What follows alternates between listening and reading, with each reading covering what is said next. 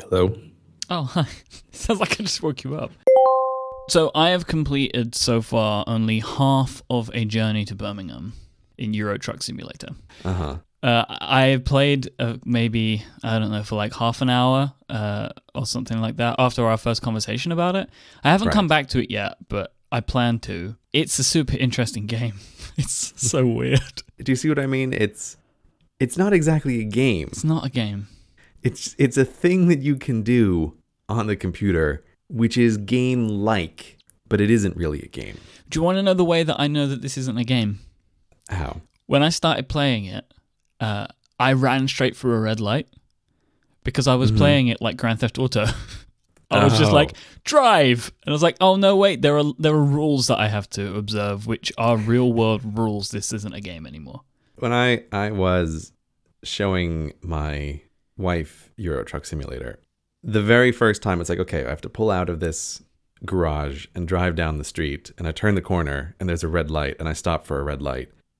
And her opinion was, you have to stop for red lights in this virtual world. And then she's looking around and realizing that there's also cars here. She's like, and there's traffic. That was it, right? It's like, nope, not interested in this. Well, this is the thing. I was like, oh, this game is super calming until I look at the GPS, realize there's a turn coming up, swerve to take the turn and nearly kill 20 people. It's like, this isn't calming at all. What are you talking about, kill 20 people? This is a depopulated universe. There's no people on the sides of the roads. A lane of cars that I nearly careered into. Yeah, you can career into other cars, but they're fine. What happens if you do crash into somebody? The worst that happens is that you end up flipping the truck. You haven't flipped the truck yet, have you? No, what did you do to flip the truck? if you try to take too sharp of, just like in real life, Mike, just like in real life, if you try to take too sharp of a turn, you can flip your truck. And then the only thing that happens really is that you have to call, there's a little button which says press E to call emergency services. But really all that happens is they tow you to the nearest town and you lose a bunch of time and you have to pay a bunch of money in fines. But even then it's like, oh, okay, we'll just, start driving again. Hopefully you aren't late with your delivery. The truck is surely damaged beyond repair at that point, though. You have to pay a bunch of repairs. It's, just a bunch of money that you lose. But, it's not about that, Mike. It's about driving across virtual Germany. That's what the game is. Because you've just put out a video very recently, which we're going to talk about a little later on, I'm assuming that right now you're in post-video game mode. Yeah, normally I would be. And frankly, I really should be, because I am in no mental state to do anything, not even record this very podcast that we're doing right now. I really shouldn't be doing this because for reasons we might get to, I am really out of my mind at the moment.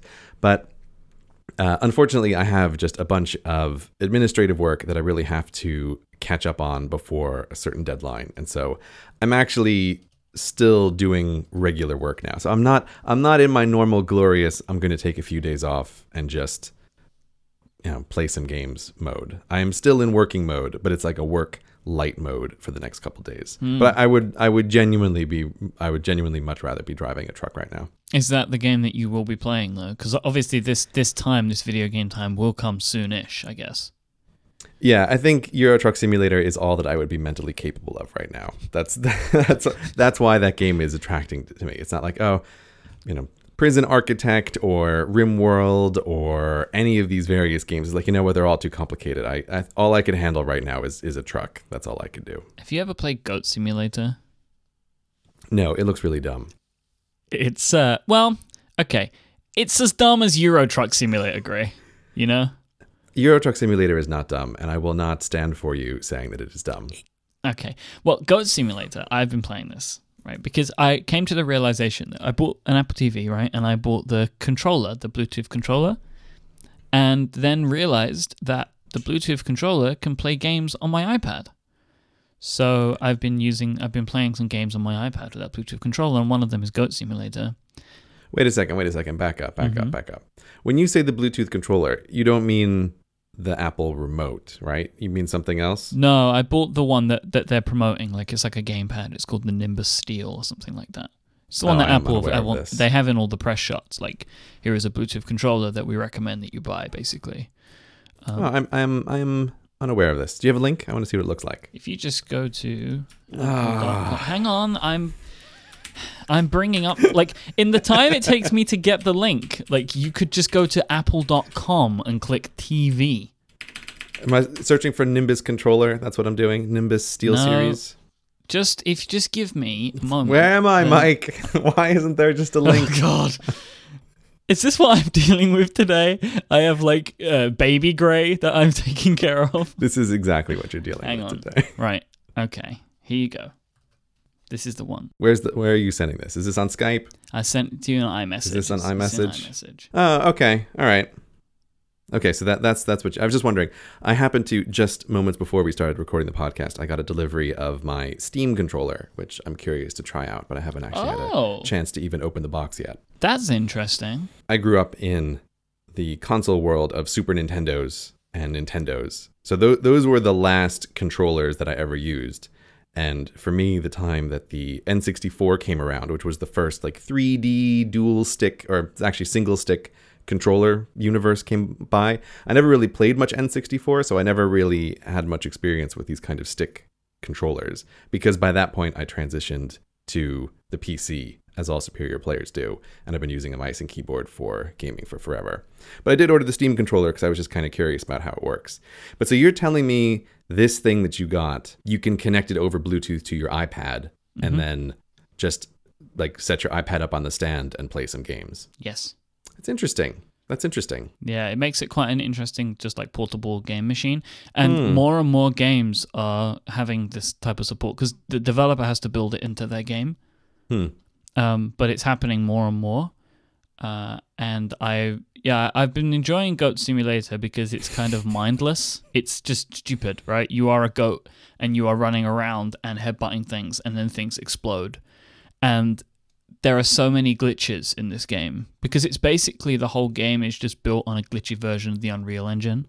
Yeah, the impression that I have gotten from various people talking about it is that it's almost like the same phenomenon as Flappy Bird, where the game is just terrible, but that's part of the fun. Yeah, like it's just awful. They kind of built a physics engine, put a goat in it, and like shipped it, but they really kind of embrace that, right? And the company has a lot of fun with it. So I like their kind of the way that they go about things. And so I played a bit of Goat Simulator, and it's just become a nice way for me to spend like 10 minutes just running around as the goat and like headbutting stuff and trying to find because there's little goals and objectives that you can do, and then they unlock different types of goats that you can play as. Like okay. Here we go. Here's where the mechanics comes in. Okay, yeah. So I have Spider Goat, right, who can stick to walls, for example. As you would expect. I don't know what that gets me, but it just happens. Like, no, I have it. Or there's like Fancy Goat, which is a penguin. A penguin is not a fancy goat. Well, but he's wearing a tuxedo, right? Like he's not actually, but it's a penguin, right? He's wearing a tuxedo. But it's a fancy penguin. I really want you to try Goat Simulator. I would just love to know if your brain could kind of reconcile with this game. Like I've seen some reviews of this and I've heard some people talk about it. This holds no attraction for me, but I know maybe for your benefit I will give it a try later on and see if Goat Simulator is entertaining. But this seems to hold almost no attraction for me. It might be an interesting game to test out with your Steam controller though. I don't know. Yeah, I guess it's on Steam. Yeah. Yeah. I gotta open that up. I haven't even touched it. Didn't have time. I don't know anybody that owns one of those. I'm interested that you bought that. I got it totally as a curiosity. Yeah. I was interested, and I figured actually by the shipping date would be around the time when, in theory, I would be playing video games after the next video went up, but sadly that's not actually the case. So I just thought it would be something fun to try, and in no small part, this is also just a curiosity that is related to various RSI issues, because I'm aware, like, if I'm always playing games on my computer and I also always work on my computer, it might be good to, because as we've discussed on the show before, I like to rotate input devices just normally, even whenever I'm working. Like sometimes I use the trackpad, sometimes I use the pen, sometimes I use a regular mouse, sometimes I use a trackball. And I thought, okay, if I can, for the times that I do play games, rotate in an extra controller, like this might help even further. Like it's one more different way to send information to the computer. So I'll be curious to see how it turns out. It might be terrible, but I think it's worth trying. Yeah, if I ever play Steam games and need a controller, I actually connect my PlayStation 4 controller. Like that's easy to do with the Mac, which is great. Yeah, but this is because you're a console peasant and you have consoles all over the place. So it's funny how you say that when like most major studios just ignore the PC now and just put out games that are like incredibly buggy. Like, isn't this the whole joke between the console peasant and PC master race? Right? It's like a fake fight. It's not real. I don't think anybody's really into this. Everybody just loves to pretend. Oh, there are some people that are super into it. I mean, this is the thing. When a group gets large enough, there's always a crazy person who's not in on the joke. Right, and so there will be some people who take it seriously, but I don't know anybody who actually does take it seriously. So you mentioning changing input devices, right, has reminded me about the Wacom, because we spoke about this a long time ago, and I picked up a Wacom by your suggestion. Yeah, you have a Wacom pen tablet? Yeah, I think I have the Intuos, I'm going to say. One of those. Mm-hmm. Yeah, they have a million of them. It's a pretty simple one that I have. I'll put a link in the show notes to the actual one that I own. And I bought it and tried it out a little bit and then just put it to the side because it wasn't as great as the MX Master. Mm-hmm. But then that thing basically crippled me. Yeah, I don't know if you've mentioned it much here, but I know on some of your other podcasts you have mentioned that your love for the MX Master was a very torrid but also very brief love affair because it seems to have totally crippled your hand. Yeah, I know what I did wrong. I set up the buttons in such a way that was fantastic, but the least ergonomic that any arrangement could ever be. I was using all of the buttons along the side with like my thumb and moving my wrist in peculiar angles to switch desktops and stuff like that. It was a disaster. So the mouse I still maintain is fantastic, but don't set it up in a stupid way like I did. So it basically put my right hand out of commission. And this was like 3 or 4 weeks ago, and I'm currently getting a lot better with it because I don't use my right hand so much anymore for input because I'm left-handed. So I use a pen tablet with my left hand, which is extremely beneficial for me in this resting period.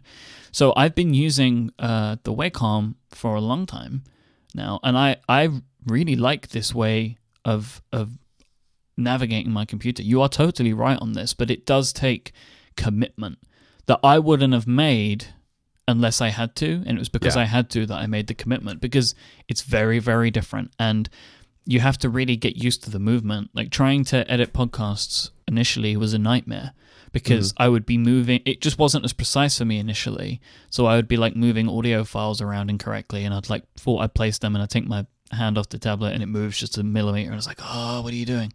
Yeah. That exact gesture that you mentioned, which is the placing and then letting go of something, is a thing that you have to learn when you're using a pen tablet as your primary computer interface. I have no idea why this was never a problem with any other input method, but for some reason with a pen, I just can't keep things in the place that they're meant to be. So I use that, and I also use a Magic Trackpad with I keep it on the right, and I mainly use that for just gestures, like zooming in and out and panning around.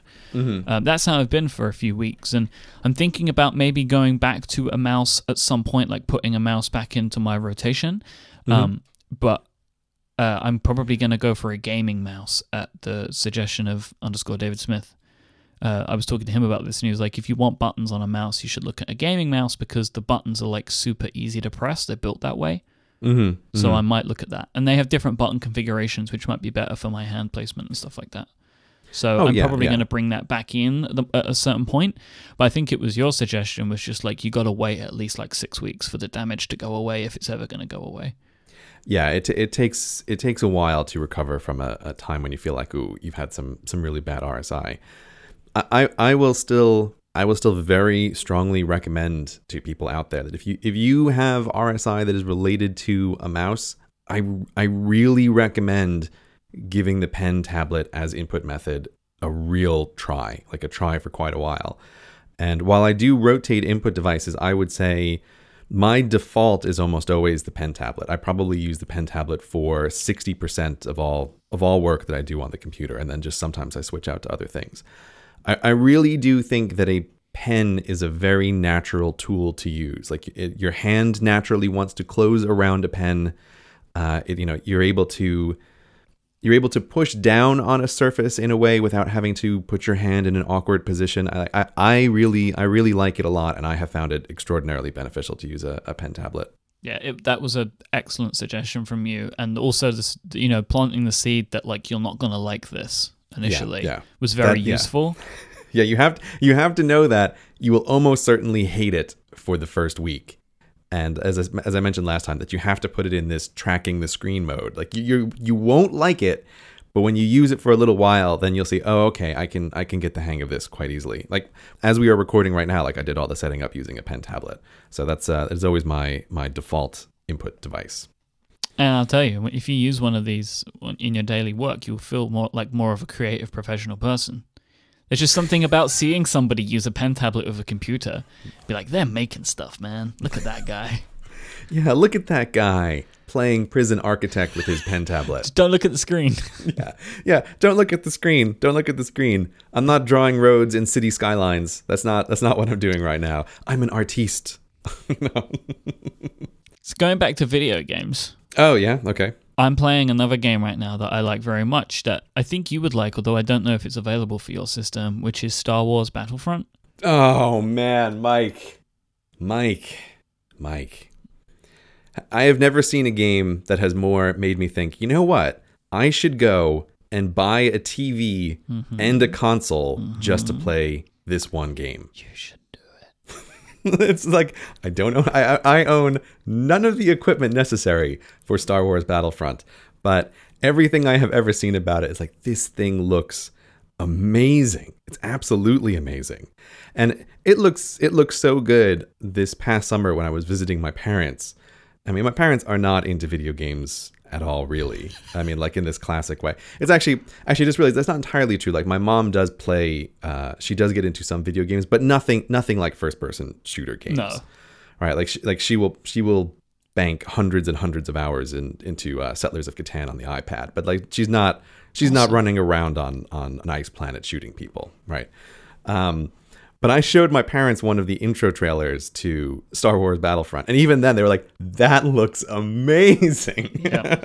It's really good. It's really good. I mean, there's no story to it at all. Who cares? Maybe it's missing. I mean, it's nice to have some of that sort of stuff sometimes. And so it's kind of broken down into multiplayer and like local play, which is really good because you can have like, if you suck at multiplayer games, which I mostly do, you can have basically the entire experience, but just playing with AI. And, you can run around on all the different planets. You can command different ships and fly them around in dogfighting mode, which I love. You can play as Luke and Darth Vader and Luke, whatever. Darth Vader, yes. I mean, obviously, the joy in these games is crushing the rebellion. That's where the pleasure is derived from these kinds of things. Okay. Right? It's like the Star Wars games in the past, they're like, oh, you can play as Rebels. It's like, yeah, I mean, I guess playing as Rebels is sort of fun, but actually TIE Fighter is where the action was. Like the number of hours I sunk into some of those old TIE Fighter games was just enormous. It's like, yes, I need to climb the ranks in the evil empire. This is delightful. In video games, it's always more fun to be the bad guy because you have to be the good guy in real life. That's interesting. Okay, so in these types of games where you need to make decisions about like your character, like in an RPG type game, do you go down the bad route? Oh, man, yeah, always. Yeah, I feel guilty going down the bad route. Okay, look, so, I mean, here's the thing. I played World of Warcraft a while back, which is a game I put off playing for many, many years because I thought I would be super into it. And actually, I just found it really boring. I played like an hour of WoW once and then never came back. Yeah, I played through the Undead campaign in World of Warcraft. As soon as their story campaign was over, I was like, oh, this is boring as anything. I just want to ride around on my horse and look at all the scenery. But there was, that's not really an option. But anyway, whenever in a video game you're given the choice of picking someone, it's like, okay, well, obviously I'm going to be an undead warlock, right? Like that's what I'm going to do because in real life, that's not what I am. And I always felt like I'm suspicious of the people who choose the good guys. Like, who are the people who are like, oh, I'm going to play a video game and I'm going to be just generic, normal, good person, human, McNormal dude, right? I always find that suspicious because I feel like if I always pick the villains, because of course in real life you have to be a good person, what are you? If you're picking the good people in a video game, is it because you're secretly a psychopath? That's my suspicion. Yes. See? Suspicion confirmed. Really, I'm very nasty in real life, so I have to play the nice guy on the video games to balance that all out, you know? Yeah.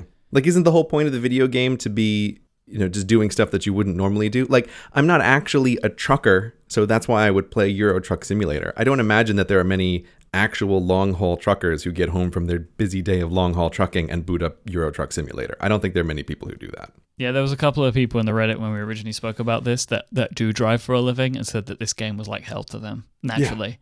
Yeah, exactly. It's like I would not play YouTube Simulator 5000 as a video game, right? Like that would not be fun for me.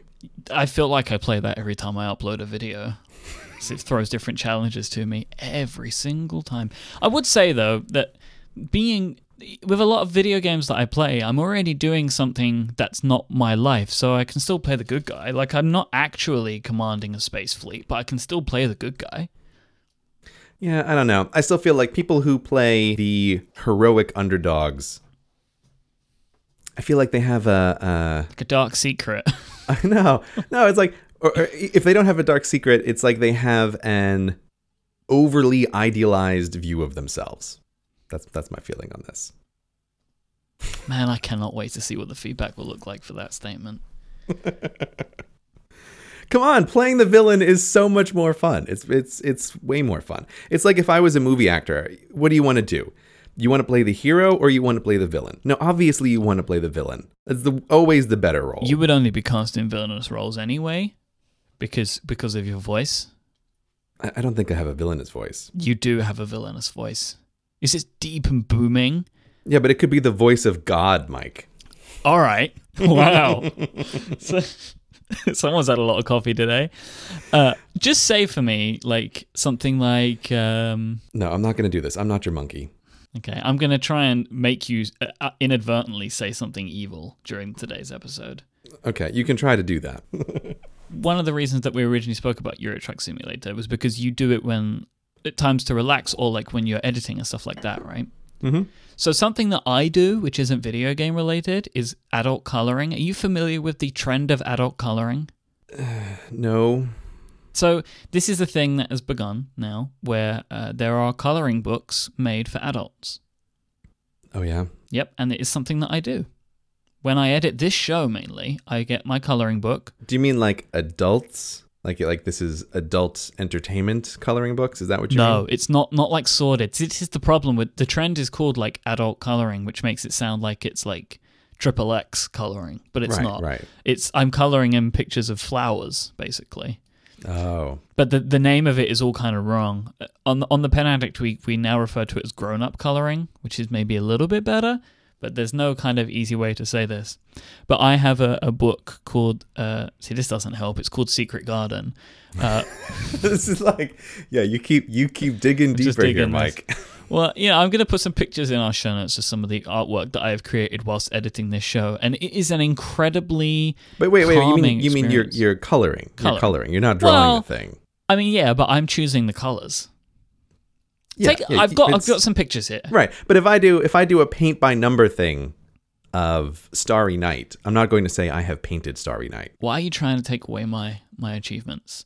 Because this isn't an achievement. You've colored something. Take a look at this like, Instagram picture. You might enjoy it, right? You might like get pleasure out of it. You might enjoy it. You might find it quite relaxing. I will agree with all of those points. But it's not an achievement. Like, I'm not going to give you a trophy for completing a coloring book. You should do. Take a look at Take a look at this Instagram picture.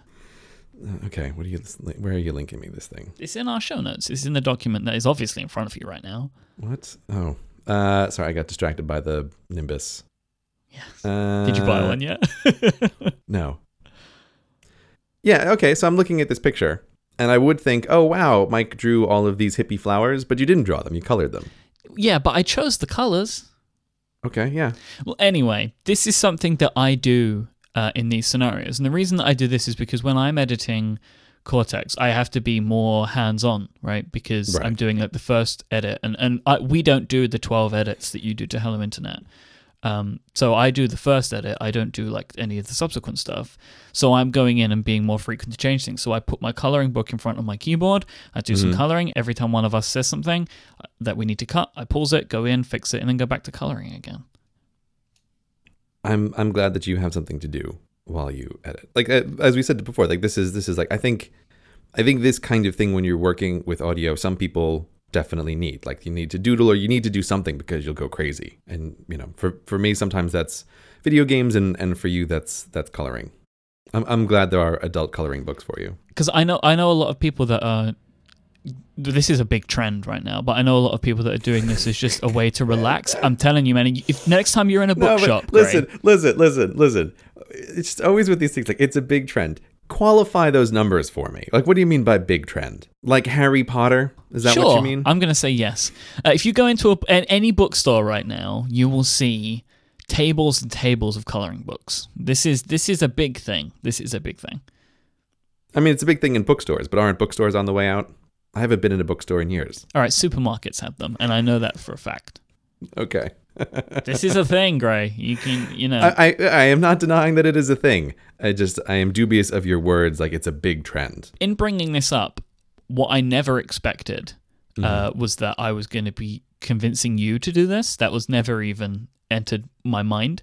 I just wanted to let the listeners know that such a thing exists now, and I recommend it as a calming activity that I think people should look into.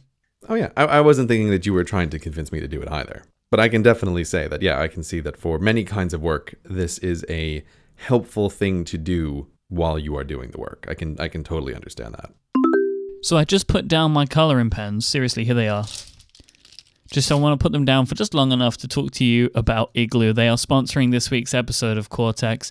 Igloo makes the intranet you'll actually like. So many of us have used intranets. I used to use one every single day in my old corporate job as a way to get information and share stuff with everybody inside of your company. But the problem with so many intranet products is that they feel like they were built a long, long time ago by people who didn't understand what the web was going to be like in 20 years, because obviously they couldn't see into the future. But we are here now in the future. The future is now, everybody.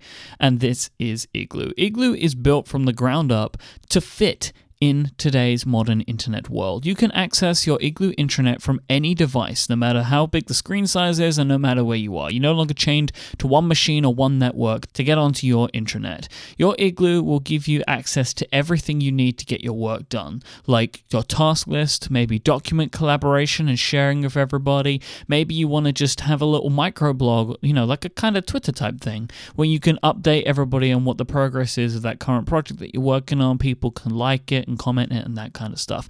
It really does work just like you would expect the internet to work today. You can customize your Igloo to look and feel exactly how you like, and so it will fit nicely within your company. They also have something called Group Spaces, which allows you to customize different areas of your Igloo and give access to different types of people. So, for example, you can customize what the accounting team sees. You can customize what the sales team sees, just so they get the tools that they need, and everything is done by a real simple drag and drop widget editor. They integrate with Box, Google Drive, and Dropbox. They put that all into their big, easy to secure platform, so it stops people from taking company documents and putting them in their own accounts and stuff like that, because that can be a bit of a security risk. So you can integrate it all within Igloo so people can use the apps and services they like, keeping you nice and secure. They also have their own document collaboration engine as well, which has read receipts. This can be super useful for tracking that critical information has been seen by everyone in the team, so it keeps everyone on the same page. It's time to break away from the internet you hate. Go and sign up for Igloo right now, and you can try it for free for any team of up to 10 people for as long as you like. Go to igloosoftware.com/Cortex. Thank you so much to Igloo for their support of this show and Relay FM. Now I'm going to get back to doing my coloring and editing what you're about to hear.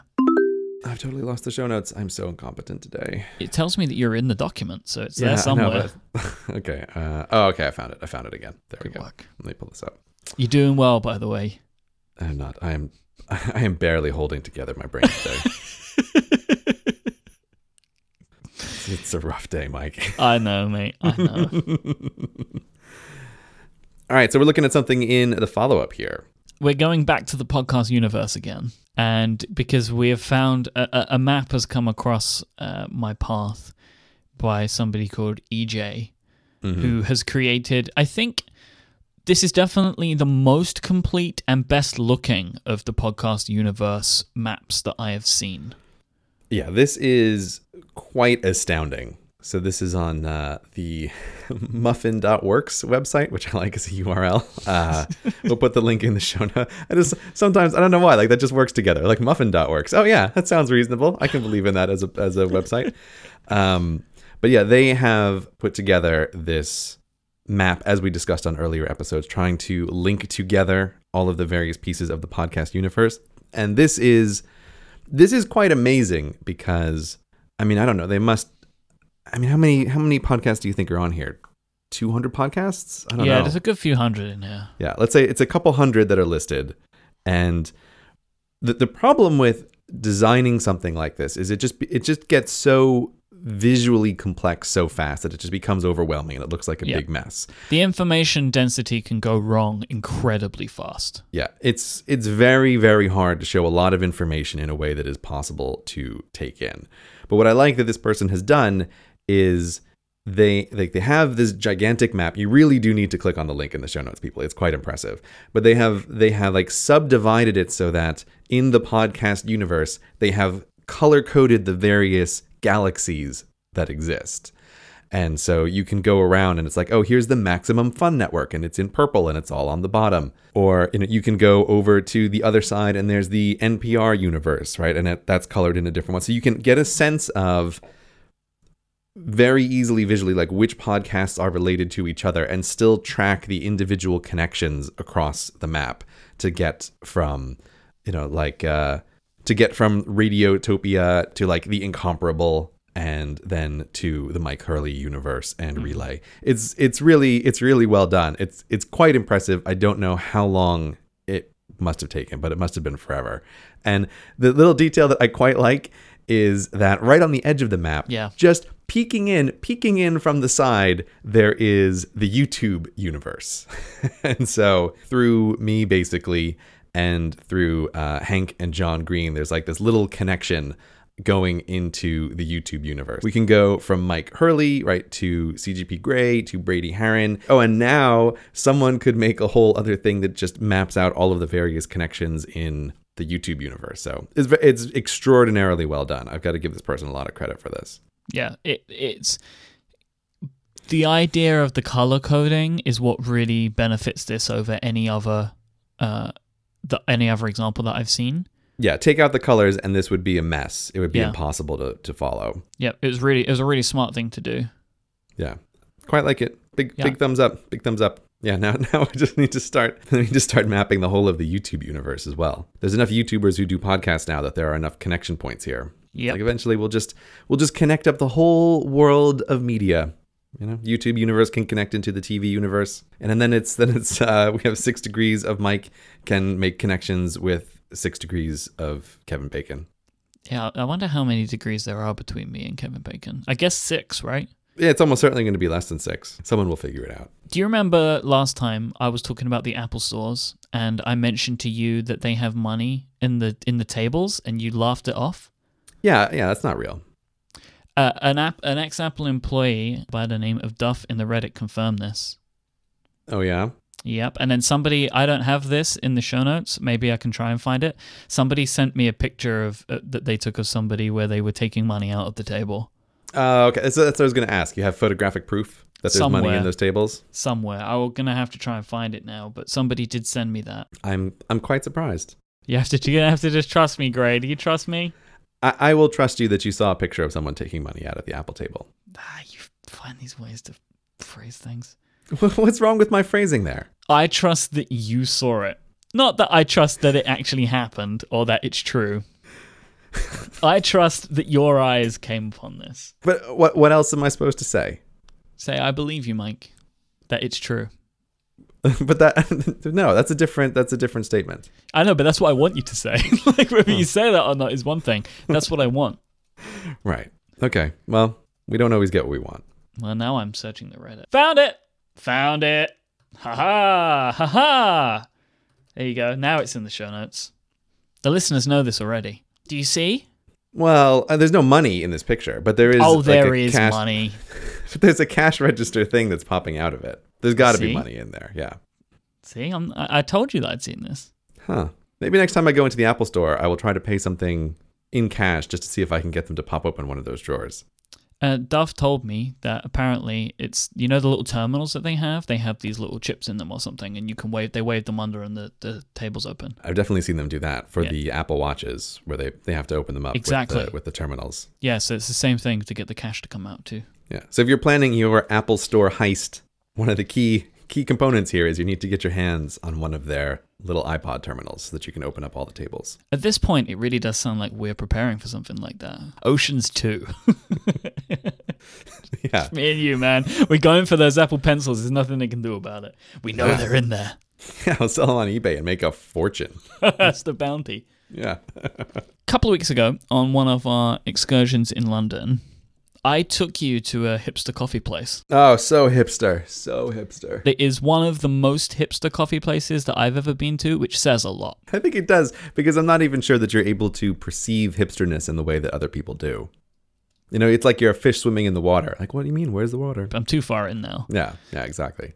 So I took you to this place. It's like all white inside with just black furniture, and things are written on a chalkboard and that kind of thing. And I asked you what you wanted to drink. I got a latte for you, and you're not a latte drinker, are you? I am not a latte drinker so much anymore, but it's not entirely correct to say that I won't drink lattes. But I bought you a latte, and we sat and drank the latte, and it came in a really tiny cup, as these things do, because the coffee is always really, really strong. Mm-hmm. And I'm interested in what you thought of this experience and this location, this place that I took you to. Yeah, well, this just happened to work out because we were meeting up briefly, and also that was the day that I very briefly met Federico Vitici, with whom you do several other podcasts on the Relay FM network. And so we needed to meet up someplace beforehand, before meeting him on some special business that he was in London for. And yeah, so you took me to this place. You were trying to direct me there, and you told me its ridiculous hipster name, and I was like, rolled my eyes as I received the text message, like, oh, of course, this place has this name that's just so pretentious, I can hardly believe it. Mm-hmm. But anyway, yeah. It's part of the fun. You feel like you're trying to convince me to drink better coffee. But my take on this is, for many, many years, I tried to avoid really understanding what better coffee was, because my feeling was coffee is a tool in my life, and I really don't want to go down the road of being one of these people who starts getting really picky about their coffee. No, you see, this is where I don't buy that. If you consider it a tool, why would you not want the best tool? You do that in many other things in your life. You pick the best thing. We've had this exact conversation, about spending the extra money to get the right thing, the best thing. So why would you not go for the best coffee, Gray? Because there are many situations where, you know what, I don't want to have to hunt down some local hipster place to get my coffee. Like, I just want to be able to get coffee that is acceptable and the same every time. Like that. But you that is still the have value. That, right? So I still go to Starbucks sometimes for that exact reason. Right, but if my tastes were such so that I was not able to perceive the difference between Starbucks coffee and other coffees, like, oh, this is even better. Like, this is a blindfold I'm happy to willingly wear. But all of this started unraveling for me maybe, I don't know, a year ago, when my wife and I took a trip up to York, and we went to this fancy, famous restaurant in the center of York, and I had was it Blue Mountain Thunder coffee. And that was one of the first times I was like, oh, right, this coffee is so good that I can obviously taste the difference between this and just regular coffee. What is Blue Mountain Thunder coffee? I'm not saying that right. Is it just Blue Thunder? Blue Ridge Mount? No. No. Or is it Mountain Thunder? It's the coffee that I smuggled many bags of back from America. Yeah, it's just called Mountain Thunder. This is the one that you had that whole separate suitcase full of coffee. Yeah, I had a whole suitcase full of coffee that I was genuinely afraid that drug-sniffing dogs were going to pull aside, and I was going to have some awkward conversations. I'm like, why do you have 200 pounds worth of coffee in your bag? It's like, I swear to God, it's just for my wife. That's this Hawaiian stuff, right? Yes, it's Hawaiian stuff. Okay. And it's so much obviously better than other coffee. But since I was having that, I was like, oh, okay. And then we went back again, and I had another one that's like from this Jamaican coffee place, which is also very well known. And it's like, okay, these coffees obviously taste better. Like, I can understand the difference now. It's like, oh, great. Now this whole world of not being able to appreciate better coffee that I have intentionally constructed for myself is unraveling. And so this has been the story of my life over the past year. And it has been this thing where it's like, oh, okay, well, what coffee do my wife and I make in the house? Like, what coffee beans do we have? It never used to be a problem. But now that I can taste the difference, it's like, oh, great. Now this is a problem every time about, oh, sometimes the coffee isn't as good as other times. And I never used to know. And I didn't want to know. But this is where I am now. But if you're drinking the coffee every day, it makes everything a little bit better. But I was fine before. I was fine before I knew.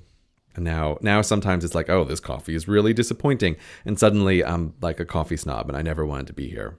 You know, I wanted to be like a man of the people with my coffee. I do not want to be a coffee snob. No, you can't always control these things. So what did you think of the hipster coffee then? It's good. Like, it's obviously way better than a latte at Starbucks. I'm not making the argument that it isn't. And as you well know, Mr. Ooh, how did you like it? You know that I've been back there several times. Several times? I only know of one time. Yesterday. Wow, look at that. Well, lucky for you, this happens to be in a location which is very convenient for me, that I'm always passing by it anyway. Great, it's lucky for you.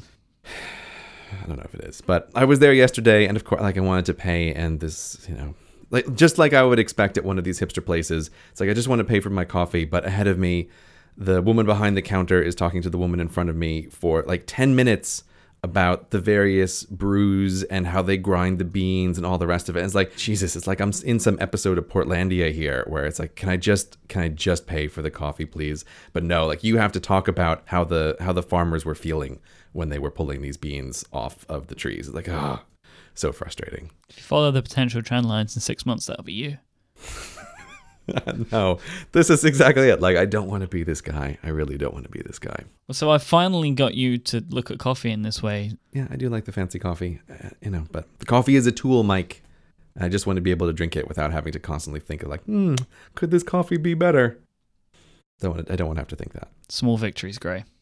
No, this is a small defeat. My life is worse now than it was before. No way. You're looking at it from the wrong perspective. You don't understand how much coffee I drink.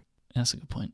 You have no idea. Like, this is a slow, non-working day for me, and I'm already on my 4th cup of coffee. Whoa! Wow. But you're drinking the good stuff at home, though. My wife does all the coffee blending at prep. I actually have no idea what comes through the house anymore. I don't even know what the situation is. I have some other good home coffee recommendations I can make to you at some point. You're going to require that I use some fancy equipment. I don't want any of this. Use an AeroPress, man. No, everybody. Use an AeroPress. It's so simple. Yeah, I've seen those things. It just explodes everywhere with grinds. No, it's not as simple as everybody likes to pretend it is. That's only ever happened to me once. I mean, I did end up with burning hot coffee grinds on my face, but yeah, see, and no. All over the kitchen walls. But it only happened one time. Yeah, but it's also the AeroPress. It's like this tiny little thing. It's like, no, you don't understand. I'm making drip coffee by the pot at home, and I'm drinking pots of coffee. Yeah, that's the thing. It makes me one coffee at a time. Yeah, I can't live like that, Mike. It's just awful. I used to drink instant coffee for years, and I resisted the move to even filter coffee. So did I. But like, I'm just going to remind you, you literally see as a tool, get the best you can get. All this good coffee has more caffeine in it. You have to think of best in a holistic sense here, Mike. Best includes time for preparation. It includes many, many things. Right? It doesn't just mean like, oh, is this the best tasting coffee in the world? That is not how you measure a tool. Like, best involves more than just one thing. And for me, best also has to do with consistency, right? And availability and ease of preparation and not having to think about itness. This is the holistic view of best. You can't argue with that. I can. But not well. It doesn't taste as nice. Hello, listeners. This is future CGP Grey recording from an undisclosed location. No, it's not a cabin in the Rocky Mountains, at least not yet anyway, but it is my own little version of that. I ended up deciding to take a little break at the last minute, actually the very day after Mike and I recorded that show, and I have been elsewhere. It's very much an offline vacation, and so one of the things I have been doing is reading books. And I've been reading a book called Essentialism.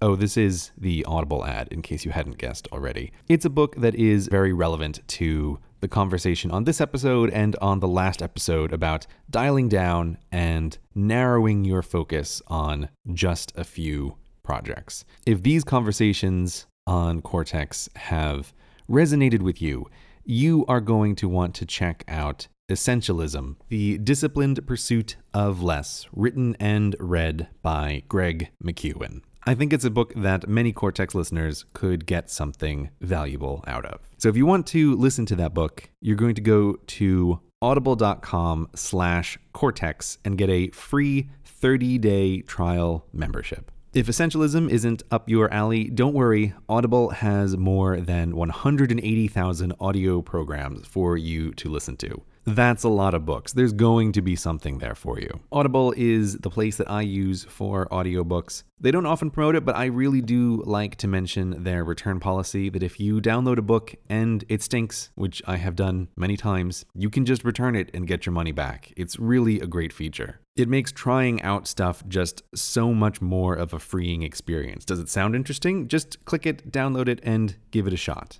So once again, we want to thank Audible for their support of Cortex and all of Relay FM, and you should go to audible.com/Cortex to start your 30-day free trial today. So we spoke about you being super tired. Yes. And that's because you put out a new video. Yeah, super tired, and apparently, as this conversation has revealed, slightly grumpy. Oh, I like Grumpy Gray. Oh, good. I'm glad this is for your entertainment. It's not because of my entertainment. It's for the entertainment of the people. Oh, even better. Even better. Care about the people. You've made a new video, right? And yeah. This just from our perspective, doing this recording, the video went up 2 days ago? Something Yesterday? like that. Yeah. I don't know. And this video is very different to previous videos. It is definitely a different style than what I've done before. And I find this video very interesting because I had a bit of a sneak preview to it, which I was privileged to receive. Yeah, you lucked out with some timing on this. I did. Because people who follow the way I work will be aware that I do not like to talk about projects before they're released. Like, I never ask. I've just learned to never ask. You never ask. All the people in my life never ask. You know, my wife knows she just never asks ever what I'm working on. Why is that extra funny? Just think of everybody in your life that you might share stuff with. And I've discussed before, one of the reasons why I don't like to do that is because I often find that discussing it ahead of time just kind of removes a lot of incentive to actually make the thing. Or, I don't know, I feel like I almost talk myself out of projects sometimes when I talk to other people. There's just a variety of reasons why. Like, I don't do it because I'm like a secretive paranoid freak. I don't do it because I have consistently found that it is detrimental to the process of production. So that's why I don't do it. However, there is a very narrow window of time where when I have a script that is like 95% done, then sometimes I will talk to people I know about it, because it's useful to occasionally run stuff by people and see, like, how do people react to this topic? Let me ask some questions. Let me see what the other person is confused about. Because when the script is almost entirely done, like in theory I could record it, but I'm still just trying to do some edits on it. At that point, to me, it feels like I'm over this hill of inevitability. Like, there's no way I'm not going to make the video anymore, so I might as well just work on it. And so from like the second to last draft through the animation phase, then I'm much more willing to talk about what I'm working on when people ask me. And you just happen to catch me. We just happened to meet up with each other in London, basically right at that point where it was like, there's no way I'm not making this video. And so I thought, let me experiment on Mike a little bit. Let me run through this topic with him and see, like, what is he confused about? What does he ask questions about? And make some notes and maybe tweak the script a little bit based on that. Did I pass the test? There's no test. Well, I mean, I could have just gone, duh, and that's useless. It's absolutely useless to you. Yeah, I don't know. I feel like I've never had that happen when I run a topic by people, where they just sit there like a drooling idiot. So that has not yet occurred. Okay. Like I said, it's more of a trying to gauge where confusing points are, or where someone asks a question. And so that's actually what I'm looking for. It's not like I'm trying to see like, ooh, how interested is the person in this thing? The time for that has long passed. It's more an issue of trying to look for points for confusion. And so that's why sometimes at the very last minute I'll talk about a video with somebody else. But yeah, no, it was useful to do a quick run through you with that. And I don't know, I think I recorded the audio the next day or the 2 days after that, something along those lines, and then started on the whole animation process.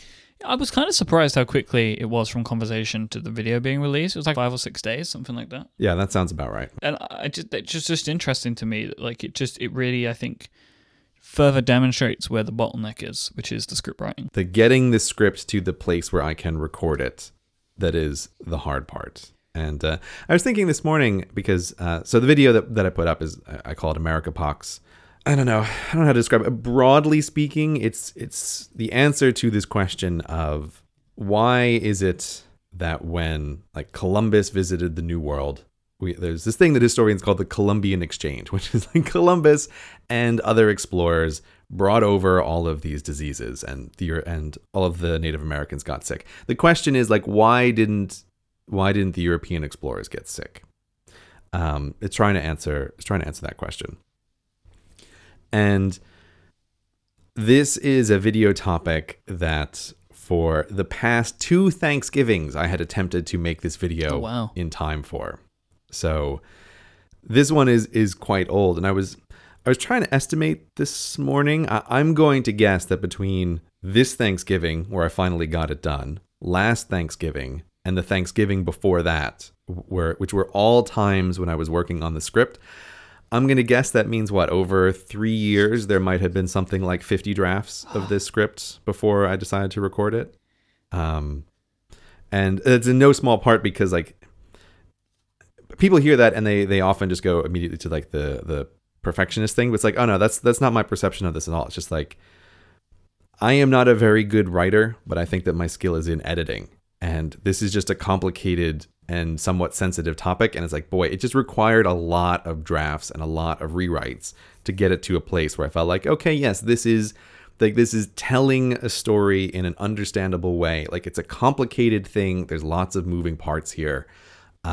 This is not a video where I can just blast through some areas. Like in many of my videos, there's lots of sections where it's like I can just kind of skip a whole bunch of stuff, but it's like not with this one. Like you need to go through this step by step by step. Well, it's like when we were talking about like the video is 12 minutes long, and when we were talking about it, it maybe took about an hour for me to actually understand. Yeah. Right. So it's very complex as a thing. Yeah, it's a complex topic, and it also took us much longer in person to go through it because I was also talking to you about a lot of the stuff that's probably going to be in the part 2 section as well. Yeah. And that was also what was useful for me is I was trying to figure out like how much of part 2 do I need to pull out, and talking to a real live human about it in person was like, oh, right. All of it, like everything that could be in part 2, I should put in part 2. And it's very obvious once I'm talking to someone that has to be the way that it's going to be. So this was the first video post dialing down. Yeah. And I wondered what kind of impact that actually made on the process, because I hope that it made some.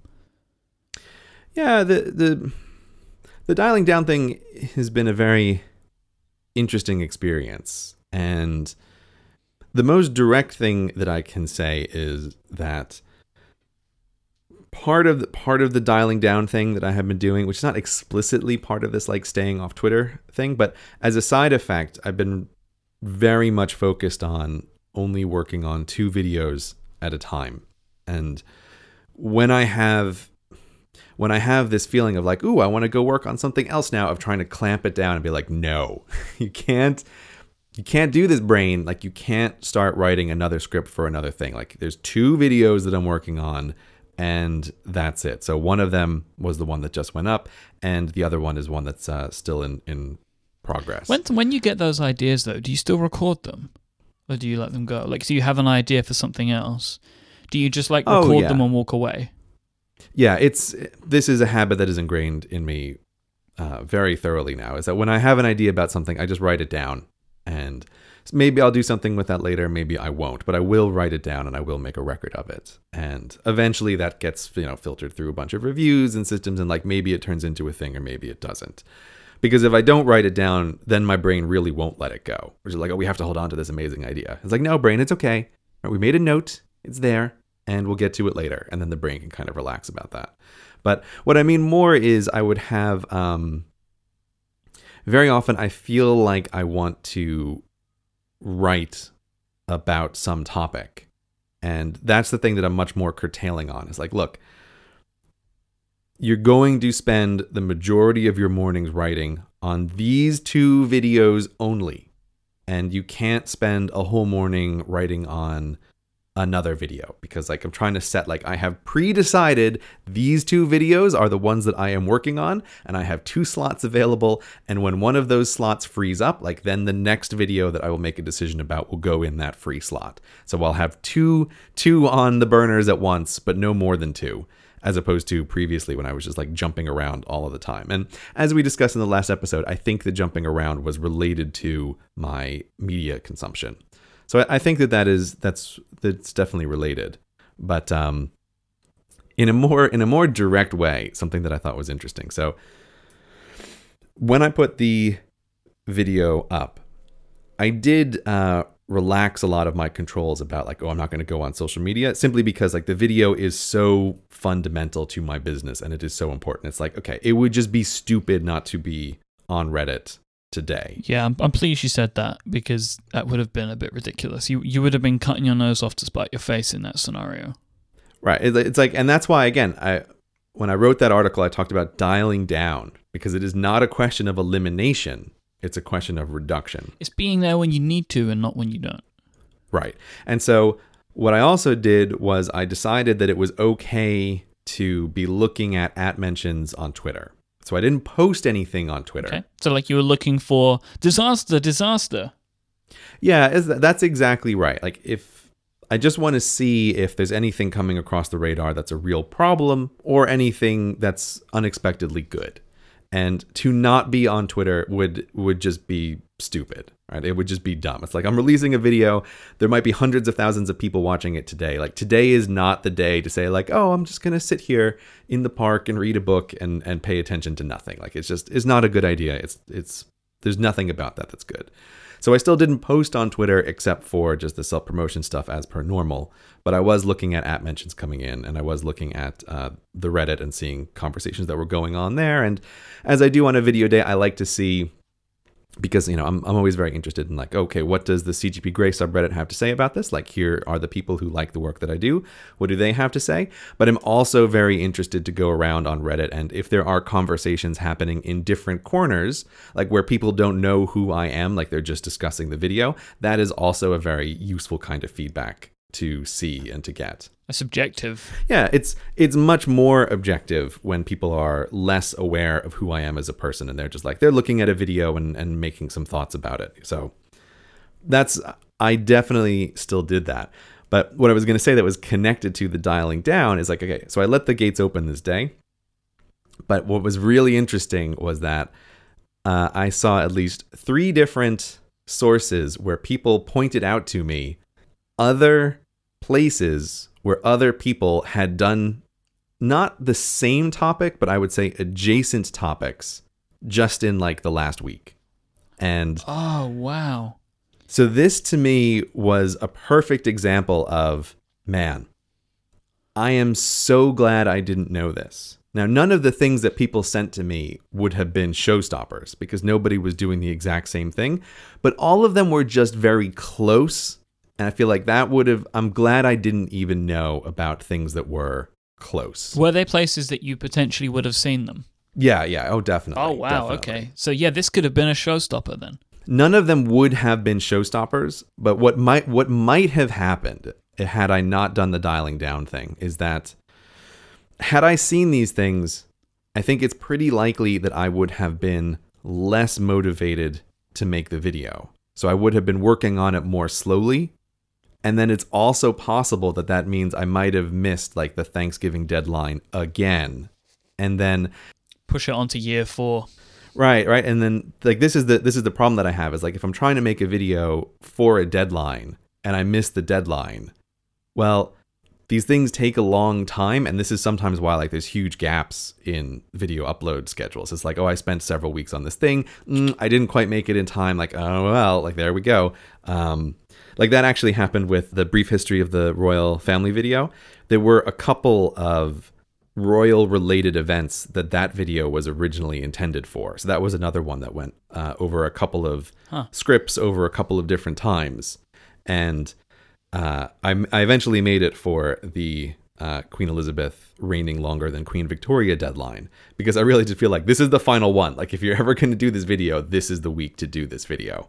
But there were some other royal related events that one was originally intended for that I missed. But anyway, the bottom line is that I am glad that I was unaware of the work of other education professionals during the production of this video. So it's a thumbs up on Dialing Down. So whilst that's a success, the other part of this that is a question mark in my mind is, does this type of success potentially lead to a scenario where you remain dialed down for a longer period of time?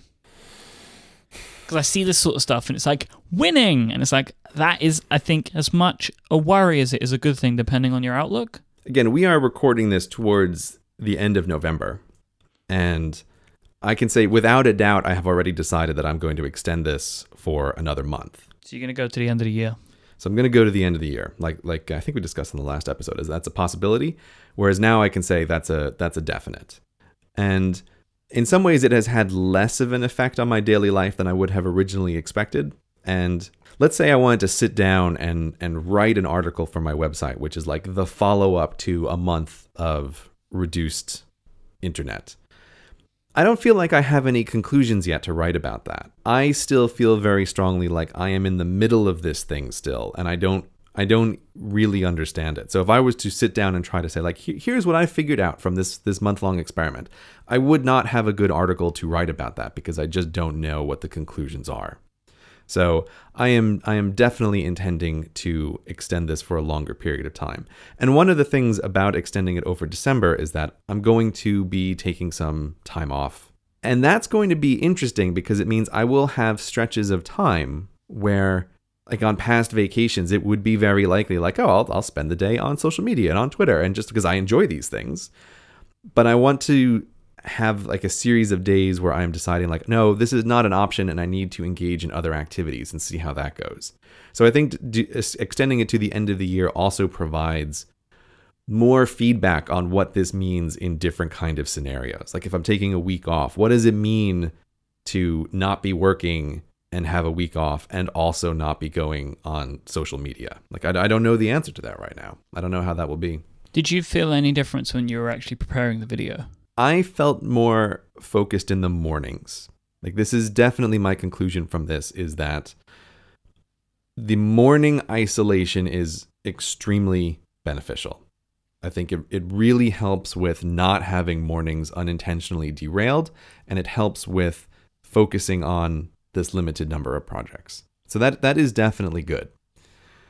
However, the hardest thing was when I was doing the animating, I felt like I was losing my mind because like the animating, as I've often mentioned, is this process that I find very tedious and very hard. And I've often used Twitter as a kind of steam valve to release just a lot of, I don't even want to say frustration is exactly it, but it's almost like I have a need for greater stimulus when I'm doing the animation. Somebody please save me from what I'm doing right now.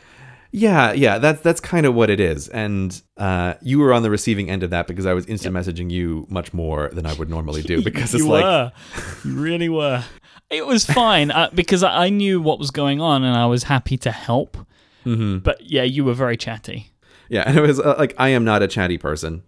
Even people I instant message with know that I am not a chatty person in the least. But I was like, I think Mike will put up with this. Like, hi, Mike, let me look at this ridiculous stock footage that I found, right? And it's like, look at this buffalo. I'm like, okay, great. Yeah, exactly. So I have to say that was interesting because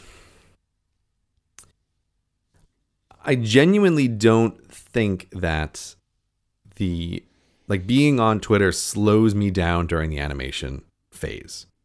If it does slow me down, it's something small. It's like 5% or 10% slower at most. But I can say that being on Twitter makes the animation phase 75% more tolerable is the way to put it.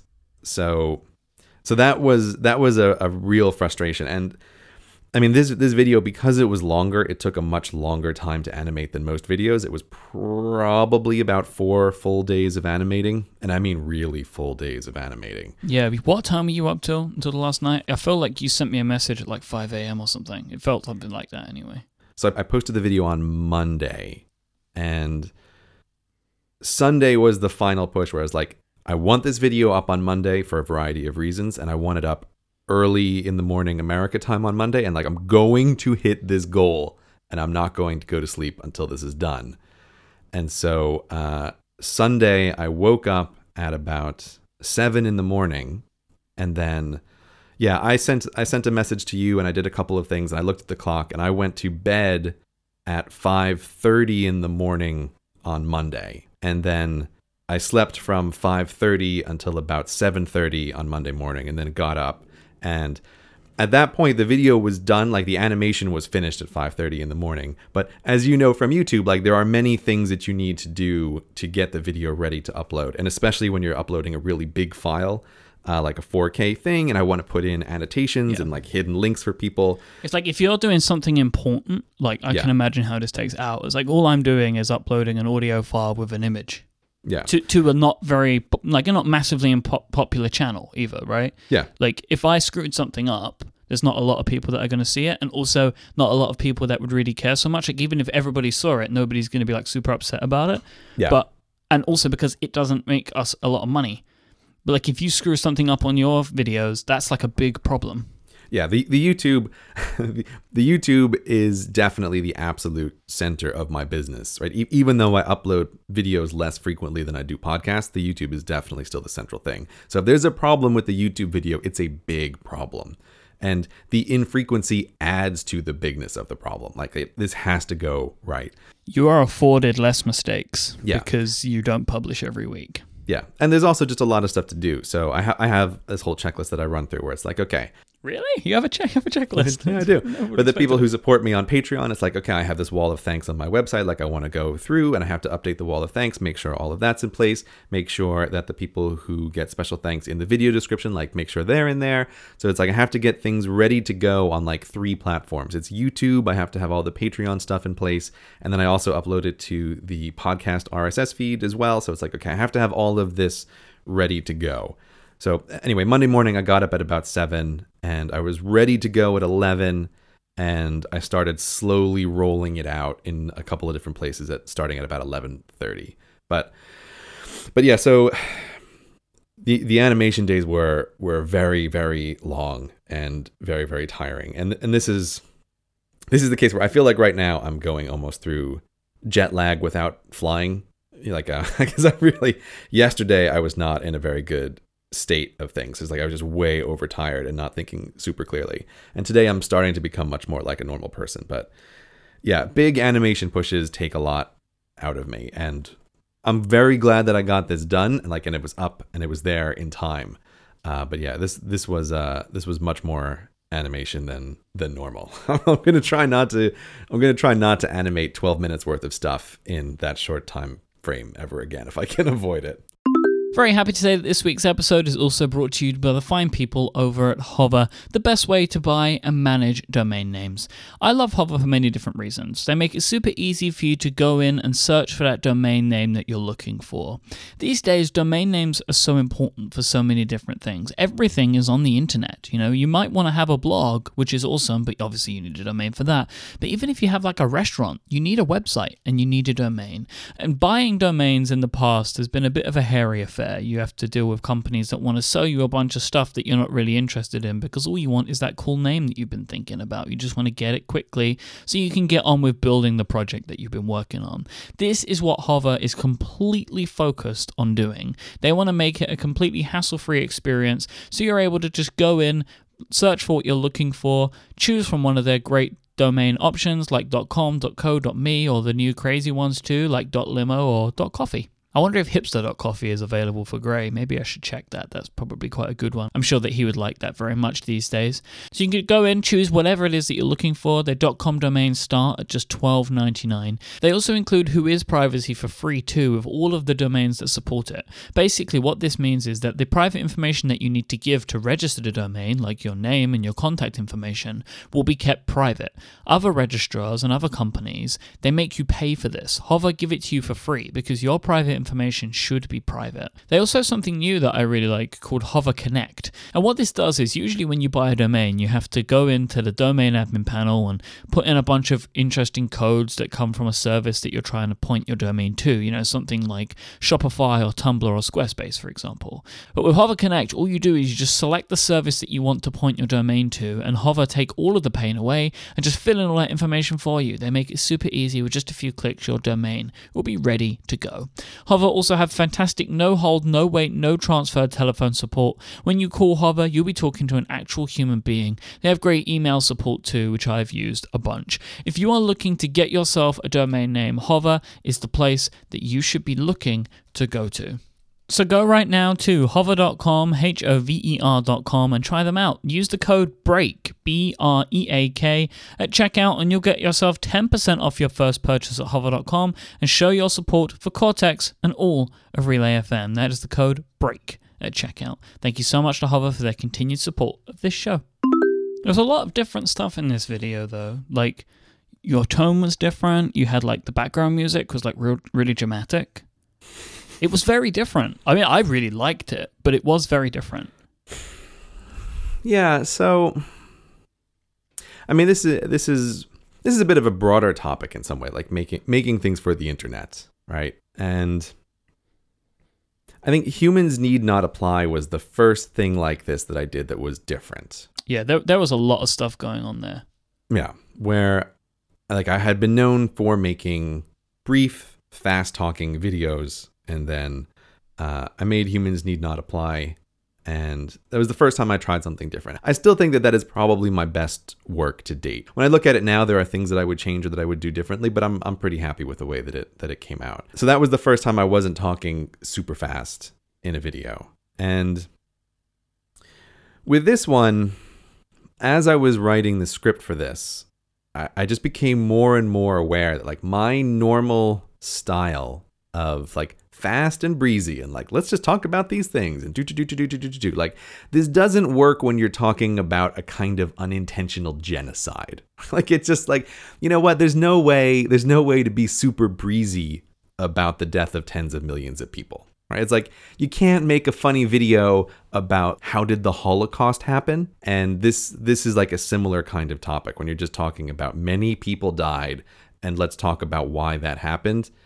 You just can't do that with like upbeat music in the background. It just doesn't work. It doesn't work at all. I think maybe one of the reasons why I never quite got the video ready for earlier Thanksgivings is that the earlier scripts were still much more in my style.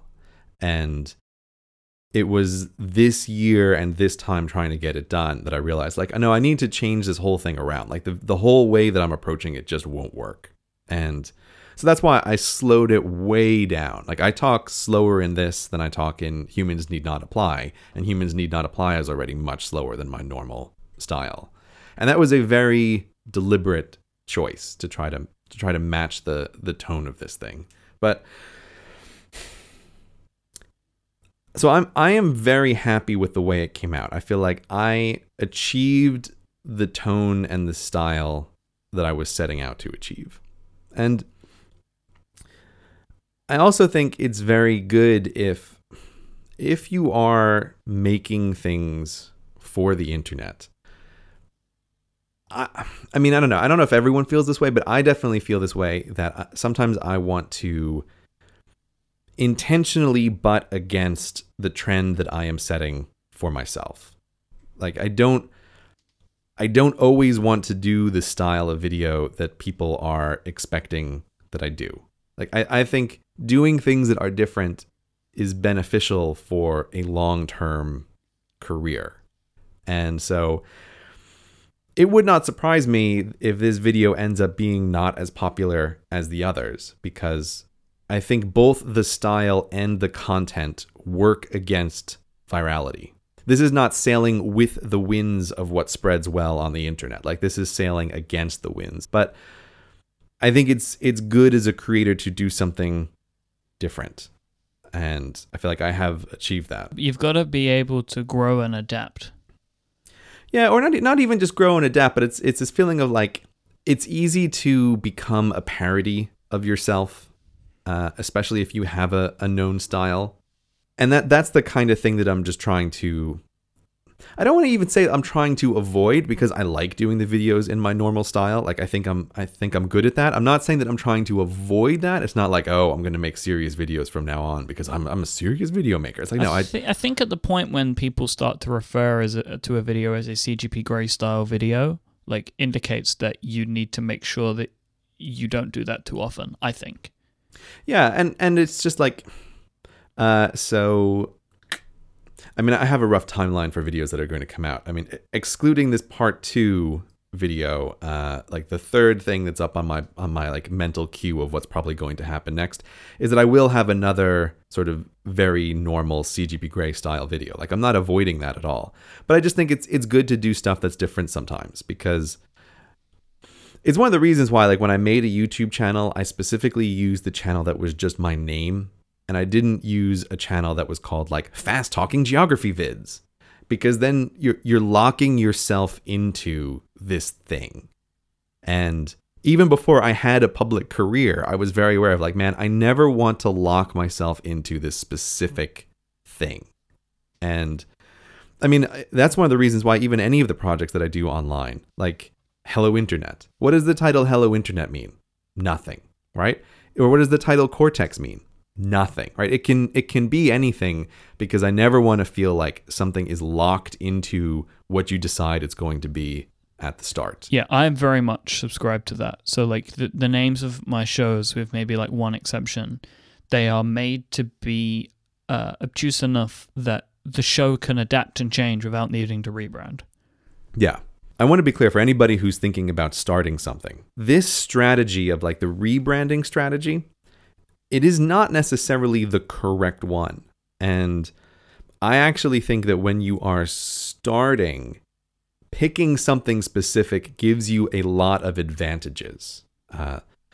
You are much more likely to get things like conference invitations, right? You have a much more clear group of people who might be interested in you if for your project you pick a specific title that says what it is that you do. Like, and I see that very clearly.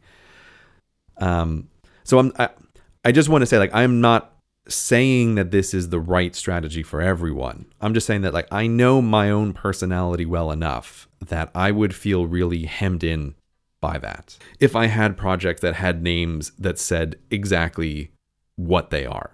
You know, that's the reason why this podcast is not called Mike and Gray Talk About Work for Exactly 90 Minutes podcast. I couldn't possibly do that. It's just like, oh, I would feel so claustrophobic. It's like, get me out of this box. I can't be in here. This is no good. So I guess this video was an example of me picking a topic that I have always found really, really interesting, working on it for a while, realizing that it needs a different style than my normal videos do. And then from my perspective, like successfully achieving a certain feeling with this video. So I have to say, I am pretty pleased with it. And if, as I guess, it is not as popular as some of my other videos, I feel like, that's fine. You know, not everything's always going to be super popular. And I'm very happy with the thing that I have made here. It's doing well, though. Yeah, it's always hard to know this early. It seems to be doing fine, but I think I won't have a real good sense until like a month in. One of the ways I view how successful videos are is how many views do they still get long after they were published. Like, I'm much more interested in how many views does a video get 6 months from now than I am about like, what was the opening weekend. When I look at any of the stats on my channel, I really like to look at like what videos are the most popular in the last 365 days that were not published in the last 365 days. That to me is a real measure of like, oh, this is a video that obviously is sticking with people. What do you learn from that? I don't know what I learned from that. That's a kind of thing that I don't think is actionable information. It's like if I was to just I'm looking at your page right now, I'm looking at the numbers, right? Mm-hmm. And the difference, the UK Explain video is your most popular video. You're approaching 8 million views on that video, right? Mm-hmm. But then Humans Need Not Apply, which is not even, it's about a year old now, is 5.5 million.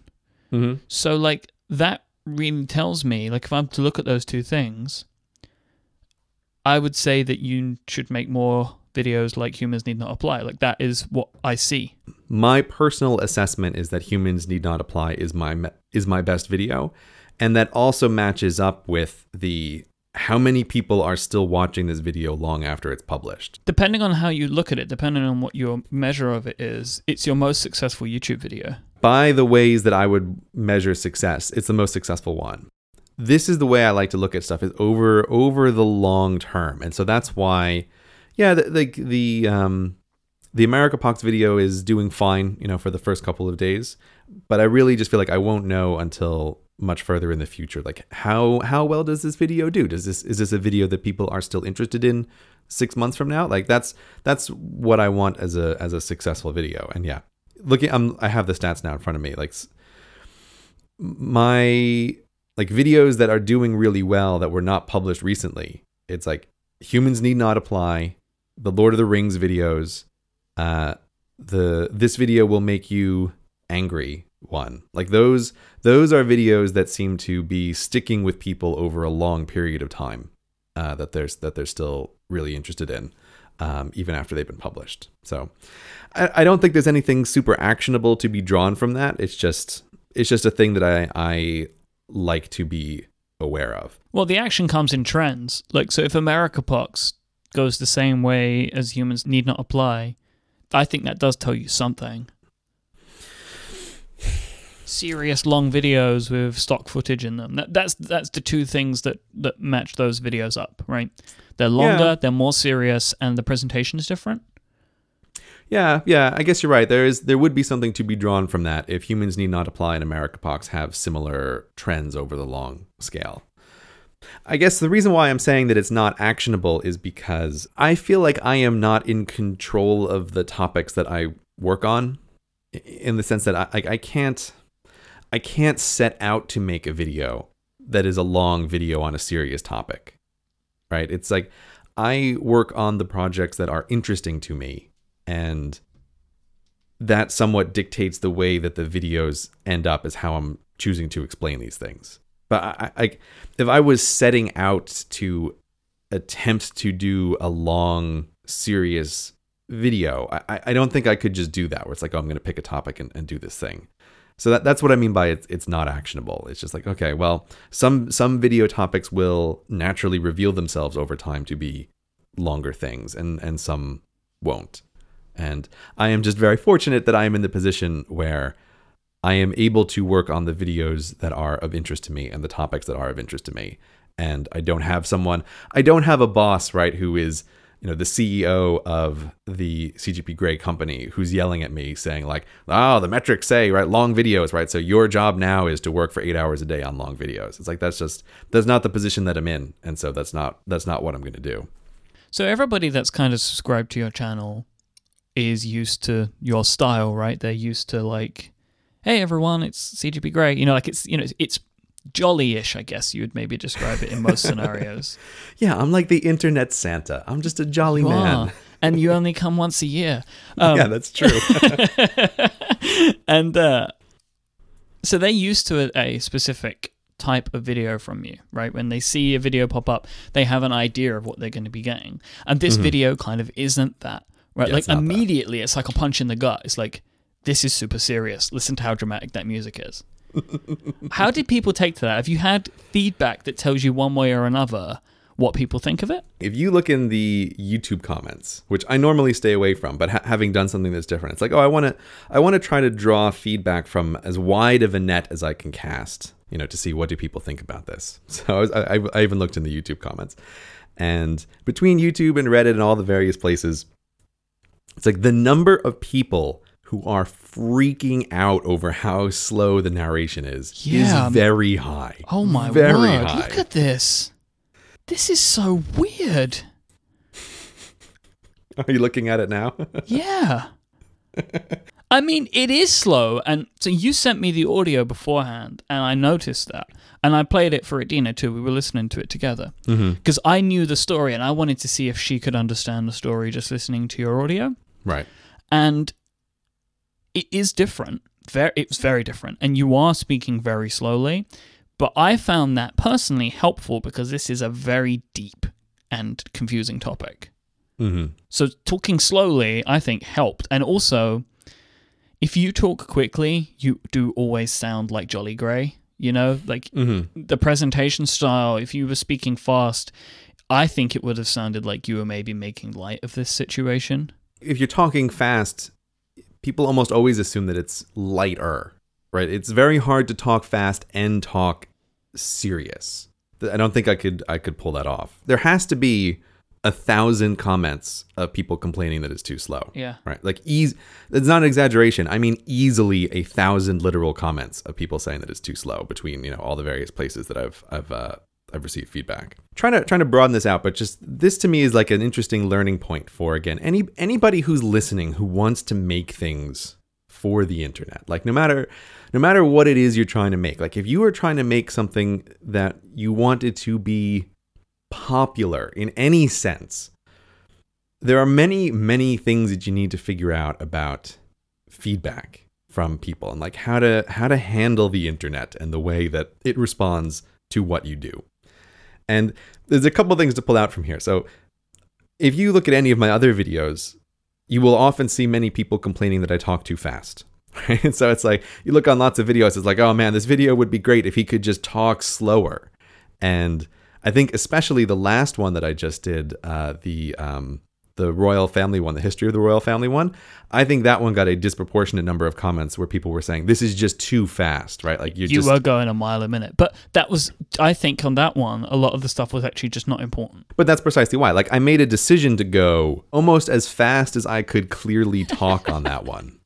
What are you laughing at? It's just funny. It's, I could just imagine you just really trying to speed it up. But it kind of made sense for me in that one because it was the point of it, right? Like this is a ton of stuff which is not really important, which will get me to the end. The point of it is the structure of the whole thing, not the details of any particular branch. Yeah. Right? That's why I can go fast. Like it doesn't matter that there were 4 kids and 2 of them. Well, I mean, it matters if you think about it from a human perspective, but just looking at the statistics, it doesn't matter that there were 4 kids and 2 of them died. Yeah, exactly. And that's why, like, on so many of those branches of the family tree, like, I don't even mention most of the children, like, because it just doesn't, like, we're just trying to get to the end here, right? We're just like, we're trying to get to Queen Elizabeth, like, and let's go. So that's why I can go fast. But so here is the thing that I think I sometimes see people get really maddened by this. And even just when people are leaving discussions on Reddit, like, let's say that people are arguing about anything on Reddit. I see people lose their mind because they feel like they're arguing with some kind of consistent entity when they're arguing with the internet. And it is not a consistent entity. And so the important thing here with feedback is like, okay, listen, the last video I made, or 2 videos ago, people were complaining it's too fast. And now I make a video that's slow and people are freaking out that it's too slow. Lesson number 1 from the internet is you have to realize there's no consistency here, right? It's different people who are complaining about different things. That's just what's going to happen. So, like, lesson number 1 is if you are trying to make things in such a way so that you don't receive negative feedback, you are always going to lose that game. You just can't make a thing and put it on the internet and expect that everyone is going to like it. It's just not possible. Like if your goal, if you want to be like, oh, I've crafted this thing and here, internet, let me put it out for you to love and adore. If that's your thought process, like I think you shouldn't make things for the internet if you want everyone to like them, because it's just not going to happen if any number of people see the things that you make. And you have to learn to be okay with situations where it's like, listen, this example with the narration pace. If you are making a video, you will never, ever find a narration pace that makes everybody happy. It's just not going to happen. No matter what you do, if you try to hit it exactly, like someone is going to complain it's either too fast or too slow because they're different people. Like you're crossing various people's boundaries about what is acceptable, what is too fast, or what is too slow. And this goes for absolutely anything that you make. I think in the podcasting world, there's something similar to this, which is talking about the length of podcasts. And you hear this in the industry where it's like people complain that the podcasts are too long, and then you make them short and people go, oh, the podcasts are too short now. Or you do a podcast and it's like, oh, this is a big serious podcast that's talking about a topic. And so people go like, oh, it's not fun anymore. Like you're talking about this big serious thing. And then if you do a podcast that has a bunch of like little things, people go, oh, I missed the topics, right? You can never, ever expect to make something that everybody likes. And you have to like walk into the internet understanding and accepting that. Like it's okay. It's okay that not everybody likes the thing that you have made. It is a kind of lunacy to expect otherwise. Yet I see people all the time who make things for the internet and then they seem to get deeply upset and wounded that not everybody likes the thing that they have made. Like it's just never, ever, ever going to happen like that. So how have you felt in general about the feedback that you've received for this video then? So I think maybe this is a good stage for like lesson 2 about receiving feedback on the internet, which is that if you make things for the internet, it has to be you that judges the validity of any complaints that people have. And so again, if I try to think about this, like you have to map out the various actions. Like let's say you make something for the internet, and you are very happy with the thing that you have made, and you want it to be super popular. But when you put it out on the internet, everybody hates it, and it gets a very low number of views. Okay, that's like a sad moment for anybody who's trying to be a professional creator. It's like nobody likes it, and very few people watch it. Like that's very sad. The thing to learn from that is your assessment of the thing being good was not correct. Like you were miscalibrated for how good this thing really was. But if you make something and lots of people see it, and there is some segment of people who don't like the thing. So for example, like we'll take all of the, like your narration was too slow on this last video feedback. That feedback doesn't affect me because like my own assessment of it was, no, this was the correct pace for this video. And so now this is a situation where it's like, oh, okay, I think that I did the right thing, and the video seems to be doing okay in terms of popularity. And so the criticism from the too slowness, like, well, this doesn't affect me, right? This is not relevant, because going back to rule number 1, like you can't make everybody happy. And that means like you as the creator of a thing, you are the person who decides what criticism is valid and what criticism isn't valid. Implicitly here, what I'm trying to argue against is sometimes there's an attitude that creators have, which is like, just ignore all of the feedback, right? Don't, you just make a thing and people will be mean, and just ignore all of the feedback and don't pay any attention to that. And I don't take that position. I think that it is good to look at the feedback. And if you shut out the whole rest of the world, you become like an isolated crazy king in a castle, where it's just like, oh, I am living in this world of my own creation, and I am deciding that everything that I do is great. And so you have to let feedback into your world. You have to look at the comments. You have to look at what people are saying. But it doesn't mean that you have to accept every criticism as valid. And I think that's one of the things that I see with newer creators, is they make the mistake of assuming that all criticism is valid. And that's not the case. Like, you have to decide when the criticism is valid. Like as an example, I have received criticism sometimes that people don't like the background music that I do in the videos. That is an example of, I saw people being critical about that, and I thought about it, and I came to the conclusion that, like, I agree with that criticism. I wouldn't have thought of that on my own because, frankly, I don't often really think a lot about the background music. It's always like, oh, great, I have to do this thing now, right, with this stupid background music. And I just kind of throw it on at the end. But it's like, oh no, that criticism was correct. But like, I am the one judging that, like, yes, this person has pointed out a thing in my videos that could be better, and I think they're right on that. And so that's the thing. It's like, okay, I've taken that on board, and I have tried to spend more time selecting music. Or like for this video, this is a time where like I commissioned custom music to be made for it. Because it's like, no, this is never going to work if I just try at the last moment just to get some random music underneath this. You shouldn't shut yourself off from all criticism, but it's like you are the one who has to make decisions about whether or not the criticism is valid or it's invalid. And like this is the process of being a person who makes things for the internet. I like the music. Yeah, it was done. I got Alan Key on YouTube to put it together for me, and he did a great job. He did a really great job, and the music was so good that one of the things I actually did was I didn't know exactly what pieces I was going to use where, but when I was doing the audio recording on the day, I actually had some of the sections of the music playing very softly in my headphones while I was recording the audio. That's a clever tactic. It was really helpful because it also helped me try to match the slowness pitch to what the music was going to sound like. Here's a particular segment of music, and you want to hear this and talk through it at an appropriate pace. And like that's something I never would have done a while ago. Well, if the music is set in the tone, then it is very helpful for you to hear that when you're recording. Yeah, that is something I'd never done before. It was a very interesting experience. I don't think I always need to do that, but like, oh, this is now another tool in like the tool chest of making things. Like, okay, for some videos, if you can get music ahead of time, like maybe it's helpful to hear that while you're actually recording the audio. Again, I don't think it matters all the time, but I can definitely see for some future projects that I'm thinking of, like, oh yes, this is a thing that I might want to do in the future.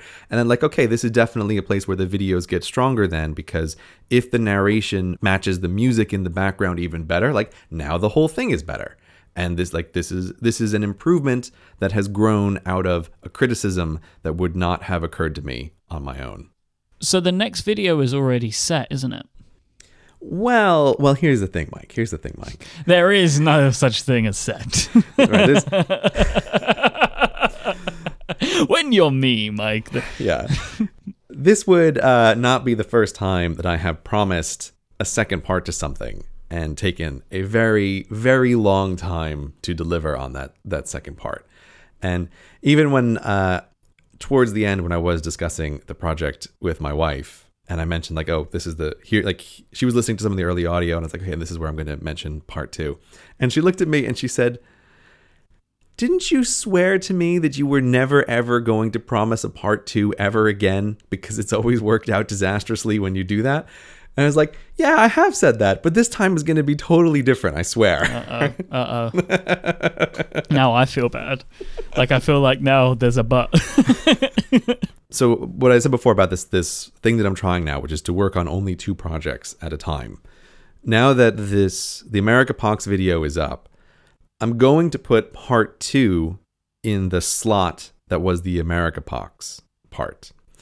But that doesn't mean that the other video that I'm working on might come out before part 2 comes out. So like I'm not making any promises that part 2 is going to be the next video. It may just happen to be that as I'm working on these 2, the other one comes close to completion much faster in an unexpected way. And also, you'll see when it goes out, but that's another video that's going to be a little bit different than normal stuff. So it may happen to come out sooner than part 2, but I shouldn't say this out loud, but I feel very confident that I won't run into any last minute problems with part 2 that derail it for years and years, like has happened in the past. Why are you saying this? Like, why? Of everybody that I know, you'd be the person least likely to say something like this. I am very tired and I am very overconfident. So I, at this moment, cannot foresee even the potential of future problems in the production process.